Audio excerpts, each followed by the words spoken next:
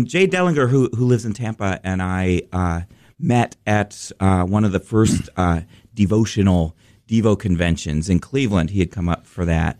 And we both were interested in writing a book. We both had done some research, and we realized there's probably not room in this world for 2 Devo biographies. So we joined forces, and so 20 years ago, we released the first full biography of the band, who are from Akron. That was sort of the genesis of my interest in the band.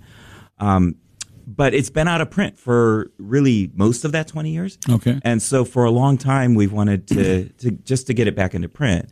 And we approached the University of Akron Press. I teach at the university, and they do a great job with books on all aspects of local history and culture. And so it was a really great fit. But we decided, instead of just reissuing the book, why not completely reinvent it as, first of all, focusing on what I think is the most interesting part of their story, which is almost a decade of anonymous gestation, like growing this really broad kind of conceptual art idea that eventually became a rock band. But also the opportunity to add more than 80 never-before-seen photographs of the band, and to produce a better-looking book than we had done before. And so the result is this book that just came out last week, coinciding with the 50th anniversary of Devo, which was just commemorated with a big feature story in the New York Times last Sunday. So connect it to me. I always like to get into titles of books. Yeah. The beginning was the end. So talk about how you guys came up with this as the title. So as I mentioned, Devo, the band name Devo is short for de-evolution. They originally were called the De-Evolution Band. And before they were really a rock band, it was this broad concept that the founders of the band were fascinated with, that humans are evolving in reverse, that we're moving backward as a species. And they wrote manifestos about this. They did performance art kinds of things, visual art, and music with lyrics that were sort of about that idea. And so it was this like completely non-commercial, sort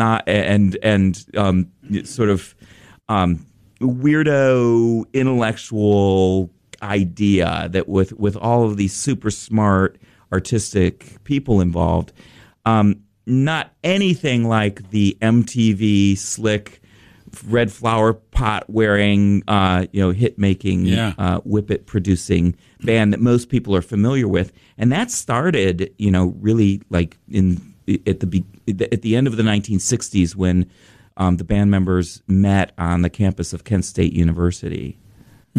With us is David Giffels in studio. His new book is called The Beginning Was the End, Devo in Ohio. So this book, is this a chronological look at the group, the personalities from the beginning to the end? How would you describe this book? Get in the cover. Yeah, exactly. It begins on the Kent State campus, and as I said, when the early founders of the band met and started to exchange ideas and play around with music and art and so forth. But it all changes on May 4th, 1970. Some of the members were friends with 4 of the students who were killed by the National Guard that day, but all of them were galvanized as humans and as artists by what they witnessed and experienced that day. Jerry Casale says, it's very early in the book, Jerry Casale is one of the founding members, that was the most Devo day in my life. And what he means is devolved. He was seeing evidence of this idea that we're not progressing as humanity. And so that kind of fueled them from being this just sort of loose college campus kind of messing around with stuff to becoming very serious politically, and also how can we use art to make a statement about the world. And so very soon they were joined by Mark Mothersbaugh, who was coming from a more musical background and also a really fine visual artist, and he brought this new sort of musical flavor. But still, it was years where they were just misunderstood and ignored, and just sort of playing in basements.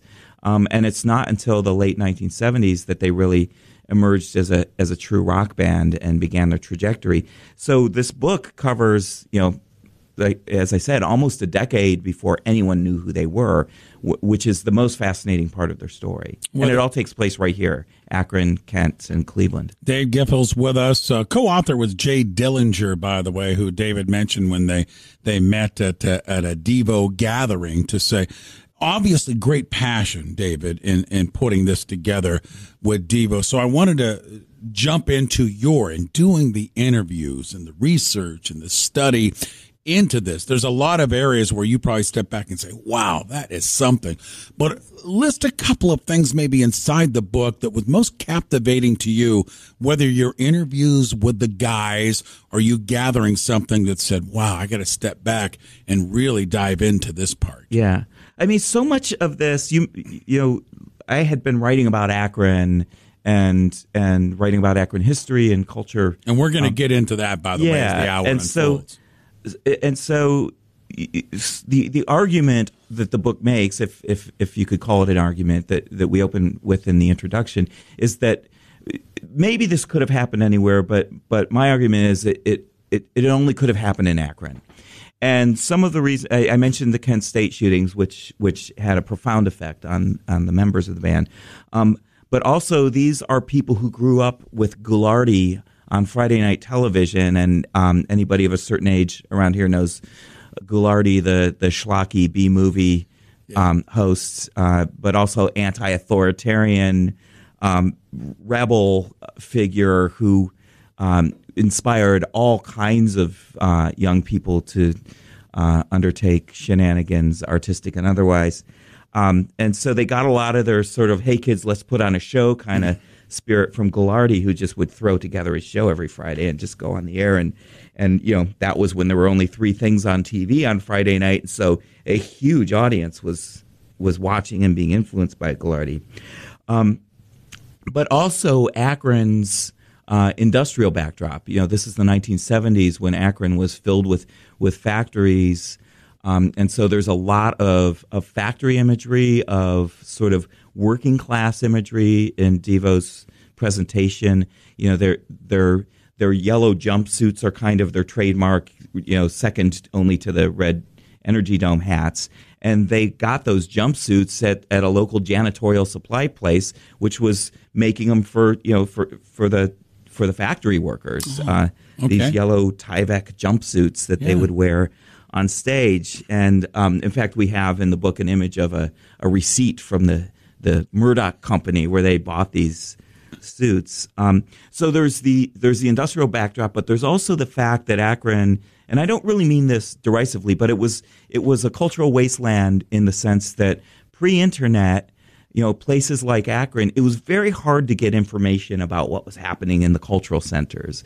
Like, I remember being a teenager and being aware of this magazine called New York Rocker, which was about the New York rock scene. Mm-hmm. And I would, for some newsstand at Summit Mall, carried it for just a short time, and I found it. It was like I had found this holy grail. Like, I would read about like the bands that were happening underground in New York, and then 2 months later when I went back to get the next issue, it wasn't there anymore. So it was like that. And so what happens, if you form a rock band in New York in the early 1970s, you pretty much have to go on stage right away. There aren't basements and garages and barns like there are in Northeast Ohio. And also everybody's aware of what everyone's doing. Well, for better or for worse, Devo was completely ignored for years. And so they had time to develop completely this whole concept, they were a very visual band in terms of their presentation and very aware of visuals. And so they made a film, which, this was before music videos existed. And so the first breakthrough they had was with this film called The Truth About De-Evolution that they made in Akron. They snuck into Goodyear and they shot scenes at the World of Goodyear Museum that used to be there. the McDonald's on East Market Street across from City Hospital. They had a boardroom in it because this was when, the executives of the rubber companies needed a place to have meetings. So they would meet at McDonald's in a boardroom. And so they used that to shoot one of the scenes. So they took all of this stuff that was around in a city that at the same time was starting to sort of lose its industrial. But Akron, too, and you can jump in here, has a strong pop culture rock music background. And I think what you're trying to say is not a lot of people were talking about that. It was tough to get information on it.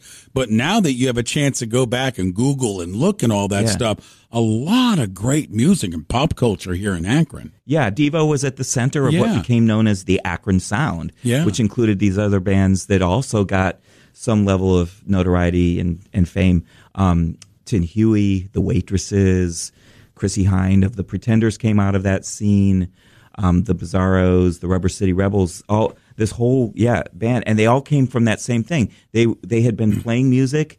They had the time to get good before anyone really paid any attention to them. But they also were very ambitious. They found clubs to play in when there were no clubs for original music at the time, and they went out and got record contracts, and they did the things that you have to do, but a lot of it was inspired by knowing they had to do it themselves. David, how many books? 6, 7? This is the 8th. This is the 8th book. Okay, good. So it's not 6 or 7. It's the 8th book. The new one is called The Beginning Was the End, the latest book on Devo in Ohio. So before we move on, because there's a couple of other things I want to touch on while you're with me in studios, you've had some time to research again and study and talk to the guys. What are they all doing now from the Devo group? Yeah, so they were, throughout the 80s, they were an active touring rock band, producing albums on a regular basis. And they sort of started to pull away from that really when Mark Mothersbaugh, the lead singer, got a side gig to write the theme song and music for a new show called Pee-wee's Playhouse, which was Pee Wee Herman. And that led to his... He's everywhere now. Yeah, he evolved away from Devo and into doing film and television and commercial work, and he has been thriving in that for all of the years since then. The band has continued and has had surges of renewed popularity over the years, including right now they're on what they're calling their farewell tour. Is in their 50th year. But Jerry Casale, the other main leader, did a lot of video production. He owns a winery now. Oh, okay. And he's actually done a number of wine events with restaurants and wholesalers here in Akron. Terrific. Most of the other surviving members all kind of work with Mark in his studio, Mutato Musica in Los Angeles. Doing that soundtrack type work, and he's a really respected composer. Oh yeah, for sure. David Giffels with us. So as he mentioned, this is book number 8. One of the books that I loved when I had David in studio, going back I think to the early 2000s, was All the Way Home, and this was renovating your house from your home, correct? It was fabulous. Yeah, my wife and I loved it. Our first adult decision was to buy a condemned house in West Akron, a big old Tudor sort of almost mansion that had 6 fireplaces and stained glass windows and a billiards room and a pond with a waterfall, all this grand stuff, but also no working plumbing and no safe electricity, and huge holes and infested with raccoons and squirrels and bats and termites and just complete wreckage. And moved in a month later with a 1-year-old in the only safe room in the house. We sealed him in plastic and put him in one spot and started into this sort of grand romantic illusion that we could save it, and we have been saving it ever since. It's a great book too. The book's about the first year in the house. Yeah, but it's about the first year too. But what I grabbed from it, it's also about life, and it's also about relationships. I think everyone that reads that book can take a step back and say, "Oh yeah, I did that." Oh yeah, I wanted to do that. It's really I don't want to say a self-help book, but it's really a relationship life book when I look at it. Yeah, I mean, it's about how the subtitle is Building a Family in a Falling Down House. It's about how a family becomes a family, really, because we were tremendous. Just beginning, and we thought we knew a lot and found out how much we don't know, and went from there. And we're still together, and we're still in the house. So. I remember my first couple of weeks here in Akron, going back over 25 years ago. My then supervisor, Ed Esposito, when I walked through the door, he says to me, okay, you're kind of new to Akron. I know you're not new to radio, but you need to understand us here. And I said, okay, sounds good. Take this book and go home and read this week and come back, and you'll kind of understand the Akron area a little bit better. That book was called Wheels of Fortune, which you co-wrote with this book with the Akron Beacon Journal help on that side. Talk a little bit about that project. I still today, when I bring some new broadcasters into the company, I recommend them reading the Wheels of Fortune. It did paint the picture, physicality and the mentality of Akron itself. So talk about Wheels of Fortune. Yeah, well, thank you for recommending it. Yeah. And thanks to Ed for recommending it to you. Well, that was at the end of the 1990s, and Dale Allen, who was the editor of the Beacon Journal at the time, had this grand idea that we should tell the entire 100-year history of the rubber industry in Akron, which is really the modern history of Akron. And we should commit the entire resources of the newsroom to this for a year. This would be unheard of now. This was sort of the end of the old era of newspaper journalism, and the great entity the Beacon Journal still is, but what it was then, John S. Knight's paper. And so all of the staff worked on it, the writers, the photographers, the editors, and the production people. Collectively, I was a young green reporter at the time, and very fortunate to be paired with Steve Love, great columnist at the paper, as sort of the lead writers. So our names are on the book, but it's very much the work of all of our colleagues in that newsroom. And so we told this, we had at that time, it appeared as a year-long Sunday series in the paper in 1997, and the book came out a year later. And so at that moment, we had access to people in their 90s who were the very first people to work in those factories, who were members of the families that the Firestone, Cyberling, O'Neill families who were still living.